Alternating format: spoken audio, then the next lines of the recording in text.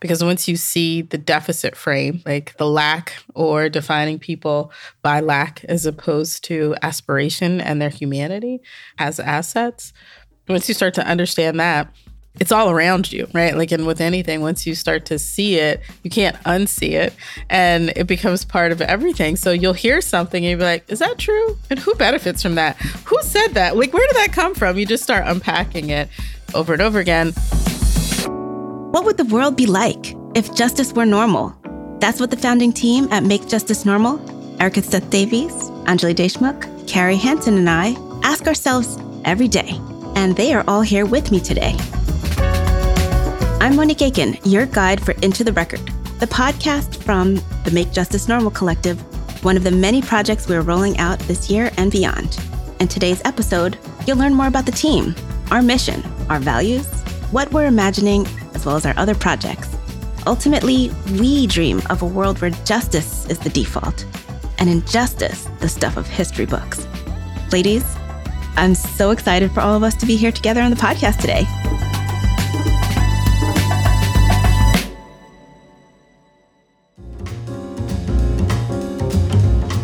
My mom showed me how to visualize systems, which I know in this group, visualizing systems is like what we talk about all the time.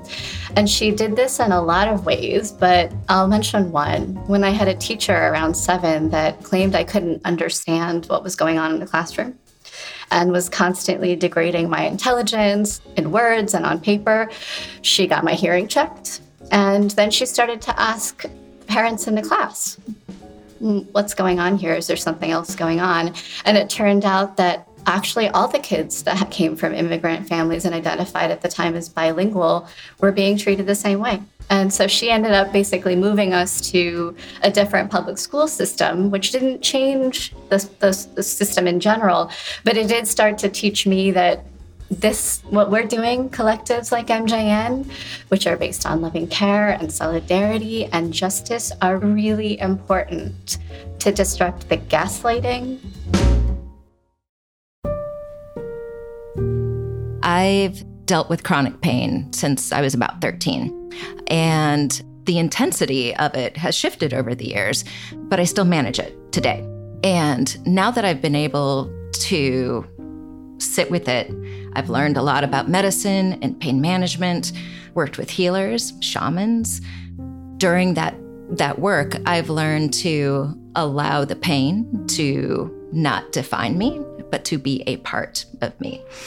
And so while I've learned to appreciate the natural world and love and care in amazing and different ways through that process, I also learned determination, deep sadness, stubbornness. I think a willfulness has really allowed me to keep going.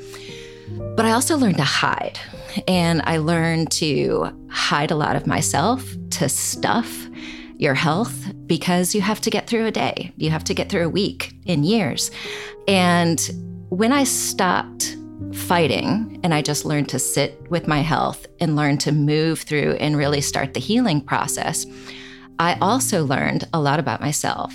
But what that allowed me to do was take what is typically considered a deficit to so many others, even to myself, and I was able to turn that into an asset. And when you're in pain, you don't always have a lot of outward energy to give. But what it does allow you to do is it allows you to sit, and it allows you to listen, and allows you to listen deeply. And so I think what I've been able to do is learn to listen to communities, listen to individuals in a very deep way, and then help take what I'm learning and translate that into the work of supporting, being a bridge when needed, but then also being part of a community in a different way. When I was about 19 years old, between my sophomore and junior year of college, I went on a summer program to the Gambia. It was about 7-8 weeks. about 2 months of living in a small village just beyond the Senegalese border in I guess it was rural Gambia. And while there, I had an opportunity to visit Ushering, which is the village to which Alex Haley traced his roots. Home of Kunta Kinte and his descendants are still there. And while visiting the village, we actually took this little boat out to, I think it was called St. George Island. Now it's called Kunta Kinte Island, just off the coast. And that was my first interaction. That was my first time going to the continent. So that was something I was able to do at 19, which is amazing. But that was my first full understanding and interaction with slavery as an institution and what it wrought, standing there on that island centuries later, right? And it dawned on me that I was not supposed to be there. I was never supposed to return in any way, shape, or form. It dawned on me what it means to forcibly remove, kidnap, not a person, but generations of people from their home, from their culture, their language, their love. And what that meant for me was it rooted me very deeply in a sense of justice, but also gave me this remarkable clarity regarding my work for the rest of my life. And so I talk about my personal mission being to improve the material conditions of Black people and Black communities. And I mean that. And I do it in I try to do it in a lot of different ways, because I've recognized or had the experience of full circle of that moment and understanding the intentionality of a system and what you have to do, like what you really have to do and believe to actually violate humanity in that way. And so understanding, again, the narratives that go along with that would convince anyone that a group of people are less than human for profit or for personal gain, and what has to come with that is stunning. But it really did just actually fortify my commitment to justice and eventually to understanding and one day dismantling. I don't know if it won't happen in my lifetime, but I'm planting seeds to dismantle unjust systems.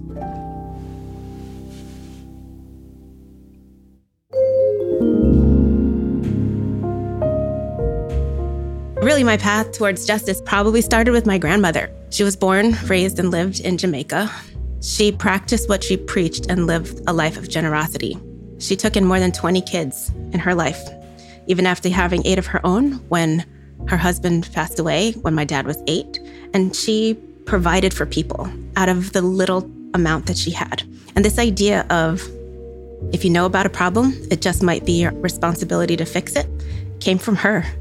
And that was on a sort of small scale, but it's fractal. So I might know about big problems and I might have different capacities to do something about it based on the life I've lived. But then it's now my responsibility to be part of how we fix it. And as the poet Machado said, the path is made by walking. So I did not think I would be on a path to justice 25 years ago when I was first coming out of college.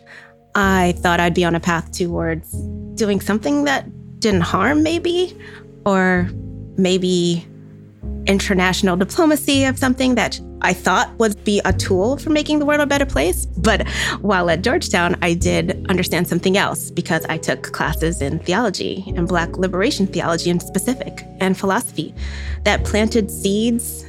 I also got a chance to read more since then and inspired by some of our professors' syllabi, really. Zora Neale Hurston, James Baldwin, Frantz Fanon. But also music moved me on this path.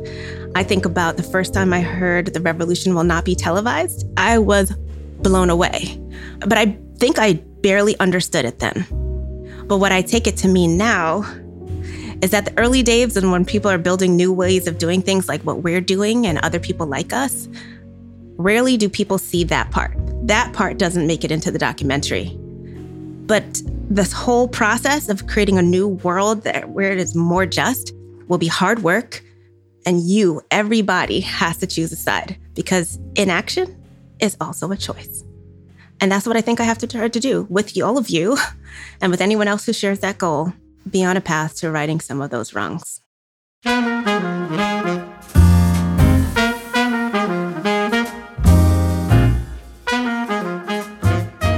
let's talk a little bit about our work and doing this and focusing on narrative change. And maybe, Erica, we'll begin with you on this one. As one of Into the Records funders through your work with the Racial Equity Asset Lab, tell us how narrative change and the work that we're doing fits with your overall frame of that work too. Sure. Somebody else's imagination created the world in which we live. So clearly there is value in that. And if you want to have a different future, then you actually do have to continue to do this work. So when I talk about my journey towards justice and I reference like the story that you have to tell yourself to justify dehumanizing an entire group of people for profit, the core of that is there's a story in there. There's a narrative that is told and reinforced until it's believed to be true, regardless of its truth. So one of the things that became clear to me as I was doing work on advancing racial equity and impact investing, that there were all these narratives, all these stories that people were telling themselves and telling others and making decisions on that had not a lick of truth to them. They weren't rooted in facts. And so as I continued to study and understand systems change, and at its simplest, sort of understanding the ways in which patterns are created by structures, policies, practices, what was underneath all of that were cultural norms, were narratives, and that was the seed of deeply held beliefs. And so all of a sudden, well, for me, and I know plenty of people know this already, but for me, intentional shifting of narrative became part of the work that I wanted to make sure I was doing, calling out that's a dominant narrative, that's a story, that's a theme, but that's not necessarily true. And if we could point that out and also understand that there are choices that are being made based on these stories, we can make different choices, right? Like we can just say, yeah, I just don't believe that. So I'm going to make a different set of choices. And over time, getting more people understanding or hearing a different set of stories that we can spark all kinds of change. I think some of the work of Travian Shorter's also really sparked my interest in very intentional narrative change. Because once you see the deficit frame, like the lack or defining people by lack as opposed to aspiration and their humanity as assets, once you start to understand that, it's all around you, right? Like, and with anything, once you start to see it, you can't unsee it.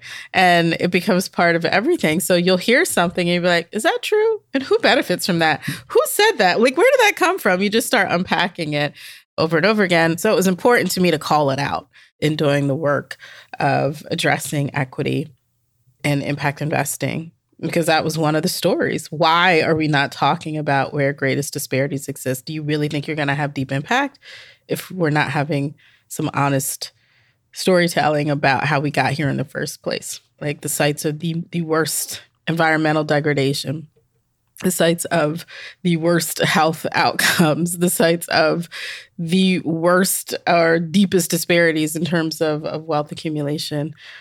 There's a common factor here. And if we're not talking about those things, what's the degree of our impact? So the narrative is important to all of the things that we're doing because that's what holds it all in place. Carrie, what's your take on the why we focus on narrative change? It's critical that everyone be able to tell their story in their own words, in their own voices.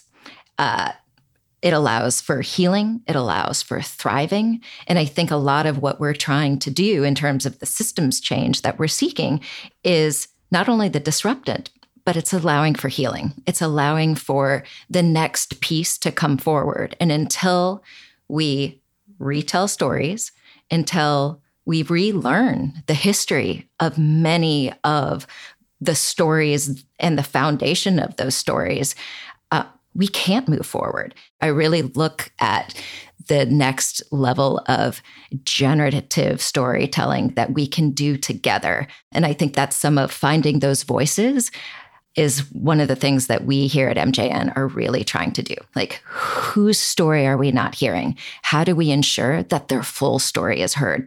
Anjali, how about you?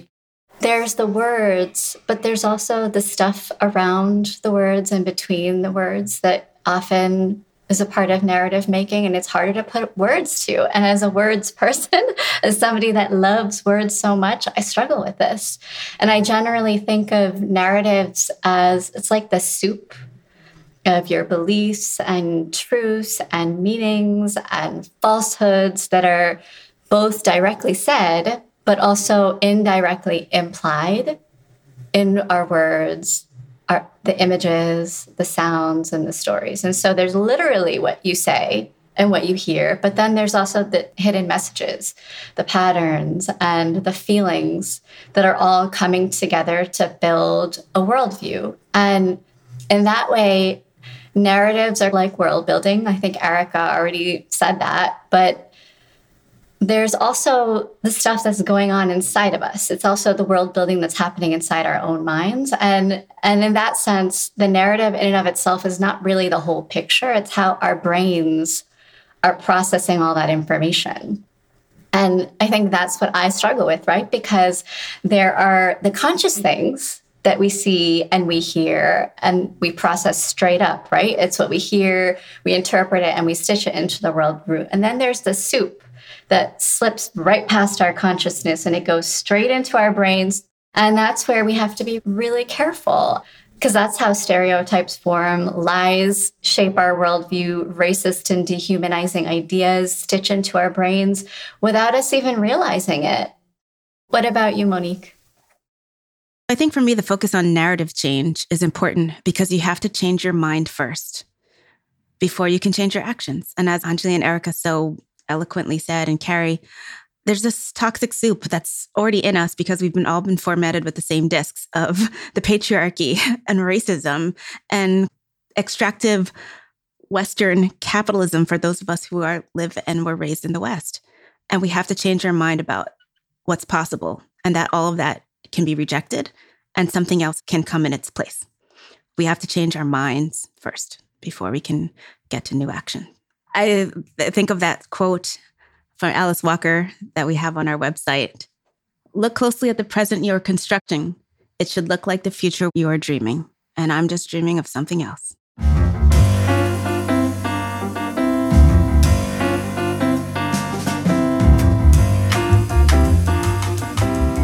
So Carrie, let's talk a little bit about the projects that we already have planned. You want to talk a little bit about our thought leadership? Sure. I would say one of the exciting things that we've been thinking in doing on a lot is power, thinking about power structures, power dynamics.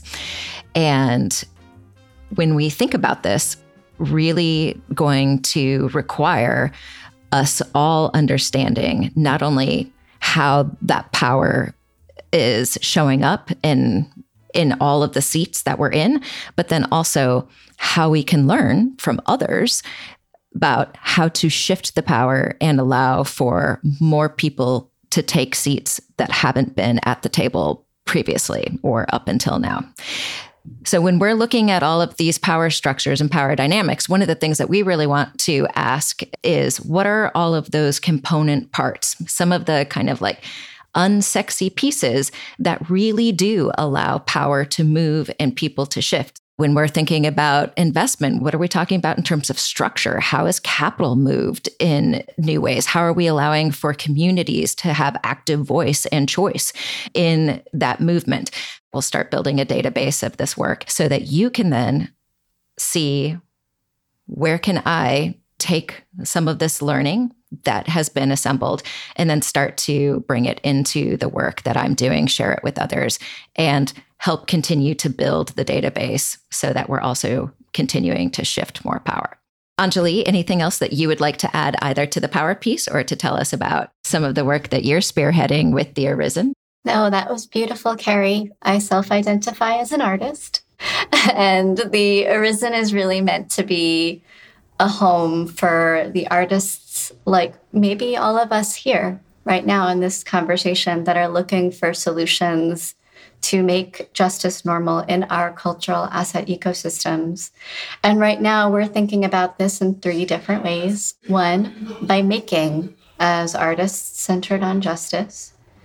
2, by studying people and structures out there that are basically trying to redesign our cultural asset ecosystems, from the way we make and sell cultural assets to where they get viewed, how they get bought and sold. And then 3, by testing our own potential solutions. Right now, we've got a program we're trying to build called Streetworks that we're dedicating in 2024 to Mama Earth. And I think of Streetworks like public space galleries that are really dedicated to social practice or community engaged art. And with this program, we're really going to try humbly to offer an alternative to the gated gallery systems that are really totally at their root designed to exclude and create scarcity to drive up prices. And hopefully at the same time, we're also going to lean into the possibilities of public spaces as our centers of democracy and our spaces for building shared power. Given that this is very collective work, I also want to just give a huge shout out right now to creator collaborators that are, I feel them right now in the room with us, even though they're not literally present today. And that is Ernest Barrett, a gamer, a system designer, and I'm grateful to call him husband, who is very much a co-creator from day to day on all of the programmatic stuff. And then artist and poet, social justice advocate, Purvi Shah, who has been, for me, a co-conspirator through Circle 4, a collaboration and art project that we've been working on for a decade, maybe at this point, and a really big part of me reframing relationship as art, a form of art, and collaboration, like we are doing right now, as an essential part of art making. And of course, Daryl Ratcliffe and Nico Trainer of Gossipian Investments, who have been, again, since the minute we met Daryl, I think it's been almost a year now, I think. He's just been side by side with our team, and he's doing very deep work as a social practice artist and community organizer in South Dallas and beyond, building ecosystems for artists. And I think, very much centers collaboration and relationship as core to his work. Monique, do you want to share a little bit about the work you've been doing on the podcast? The podcast is like the sand in the middle of an oyster. Hopefully it can be added to with other layers that will make into a different pearl at the end. The idea of podcast as a service is that there are others who are the voices of justice and impact who don't have a platform. And it's really hard work to put a digital asset together that looks like an audio file that is a high quality one. And they have to often wait for gatekeepers or to be invited into someone else's digital media, news media platform or things like that. And there's not a lot of economies of scale to everyone creating their own podcast, finding the ears, getting the distribution required to get a whole machine ramped up to both get the content out the door and then disseminate it over time, particularly if you have to keep going. Well, what about the people who just need one? Or a few to talk about a series that they're working on, some intellectual property that they've built or thought leadership. So we'd like to explore a way to create some economies of scale in this, that everyone doesn't have to do the same work. And that can we, MJN, play a curatorial role, because the people who care about impact and justice that listen to us very much are likely to care about what these other folks are talking about. And so is there a way to create some symbiosis that we can advise to the degree we've learned a lot and are happy to share it with other people? But also, how do we allow this platform to allow more voices to be heard and that they don't have to wait for gatekeepers in order to own the IP that they create and disseminate it as they wish? And we can be part of the solution. Ultimately, the goal is to be there for others. Again, voices of impact and justice cannot be held back, and we need more of them to tell their stories, to provide information about their solutions so that others can replicate them, and we can achieve scale faster at the rate of the change of the challenges that we face. So, Erica, I know you also do lots of other things. We're so grateful for your leadership and all that you do in the world. Can you talk a little bit about the rest of the work that you do? So I am the CEO of Rhea Ventures.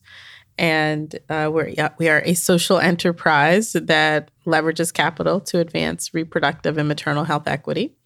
We do that in a number of ways, including venture investing through our subsidiary, RH Capital. And that team actually invest in innovation in women's health in general and reproductive and maternal health in particular, and doing so through a health equity lens, understanding the both and of who the founder is, right? So we do support a few founders whose companies are really targeting Black maternal health outcomes, for example.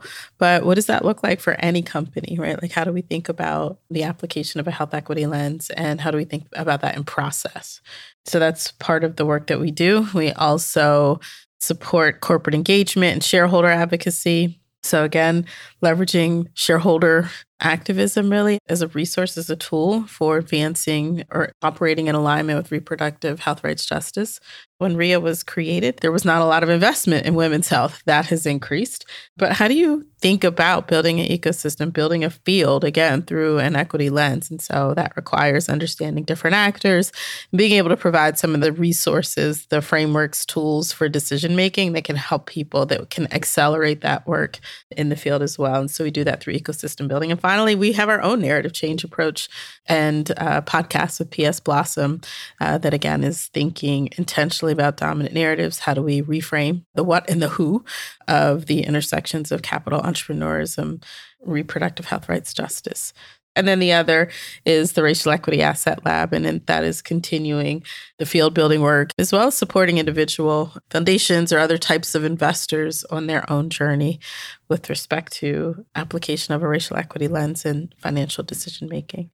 Anjali, you're an artist and novelist, I know, and game designer and amazing things because you're a Renaissance woman in so many ways. Can you talk a little bit about the rest of the other work that you do? I'm super grateful right now to be co-founding a volunteer-run grassroots Swing Left chapter in Western Queens to help get out the vote. And we'll be writing letters actually over the next month to voters in Virginia as much as we can before this upcoming November election. In case people aren't aware, Virginia's entire state legislature is up for grabs, and it is also the last Southern state where abortion is still legal. So if Republicans take control, the governor has promised to sign a ban immediately.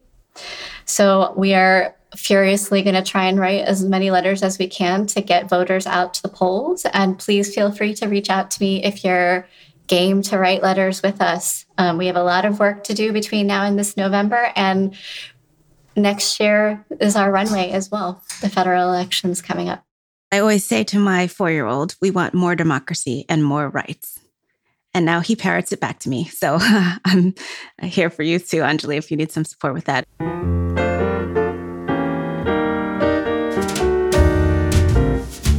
Let's talk a little bit about inspiration. How do you guys keep going?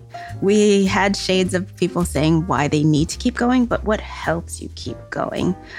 Anjali, maybe we'll start with you.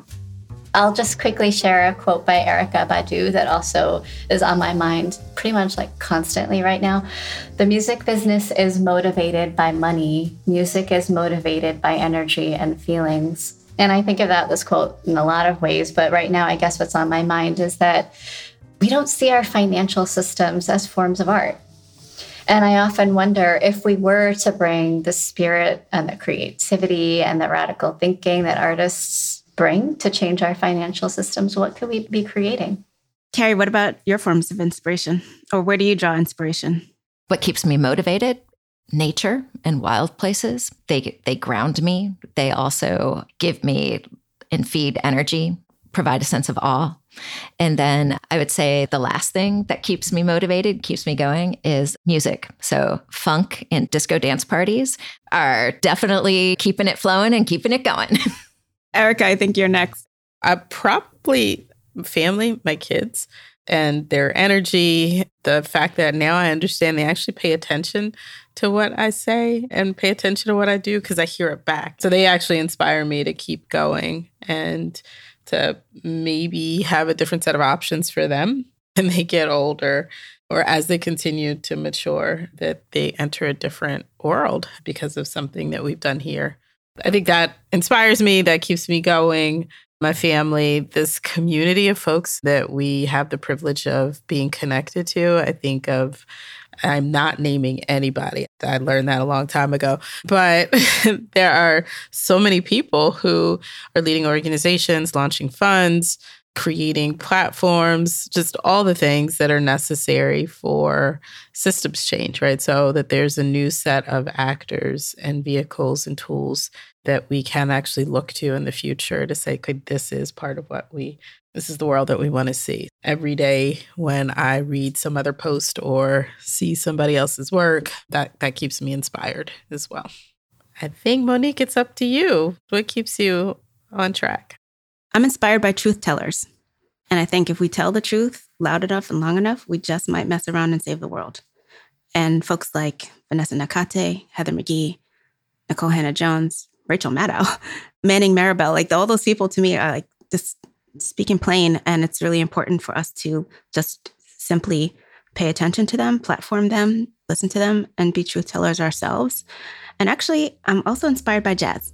Jazz musicians basically make something entirely new out of what's existing through improvisation, and their ability to be in sync with each other and play a song that never was created before simultaneously and with beauty and be completely at ease in that emergence is something I'd like to embody in the working with all of these different people who we might have a chance to work with. And we don't know what music we're going to make, but we just know we're going to make some music and somehow it'll be amazing. So what is our call to hopeful action? Who do we need? And maybe Carrie, we'll start with you.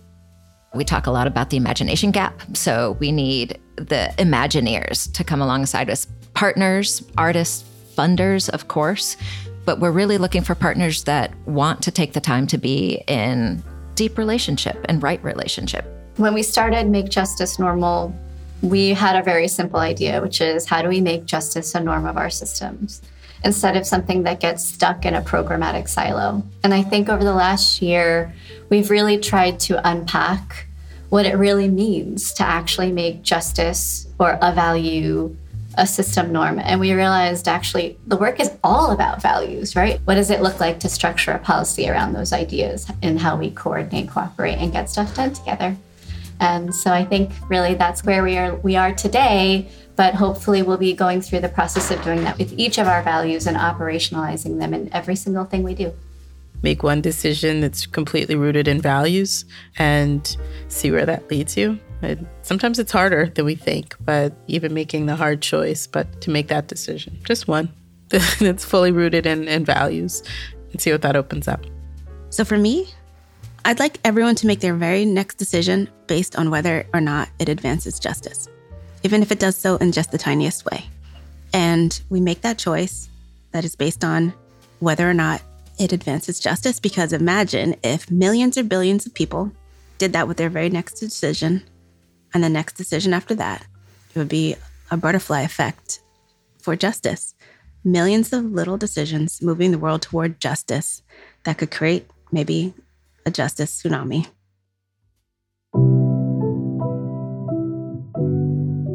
I personally feel so blessed that I get to work with all of you amazing women and Ernest and the others who are part of our collective so far as currently defined. You're just great thought partners and sister friends, and I am in deep gratitude that we found each other. If anyone wants to actually say like a closing goodbye kind of moment, please feel free. A huge thanks to Dr. Margot Brown and Jonathan Camiso of the Environmental Defense Fund, who are really instrumental in making our first test of the Streetworks in 2024 possible. Thank Michaelia Davis, who used to be the director of the Inclusive Economies portfolio at CERNA, and Patrice Green, who's currently VP of Programs at the CERNA Foundation, and their commitment to funding the work.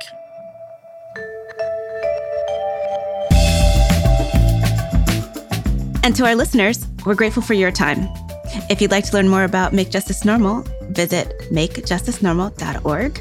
For more information about The Real, visit racialequityassetlab.org. And to learn more about RIA Ventures, visit rhiaventures.org. And to learn more about TIP, the Investment Integration Project, check out tiiproject.com. Into the Record is produced by Make Justice Normal in partnership with Pod People. We'd like to thank everyone on the MJN core team, Anjali Deshmukh, Carrie Hansen, Erica Seth Davies, and Sharnae Robinson-Williams. A special thanks to Kristen Engberg and the Racial Equity Asset Lab for their generous support.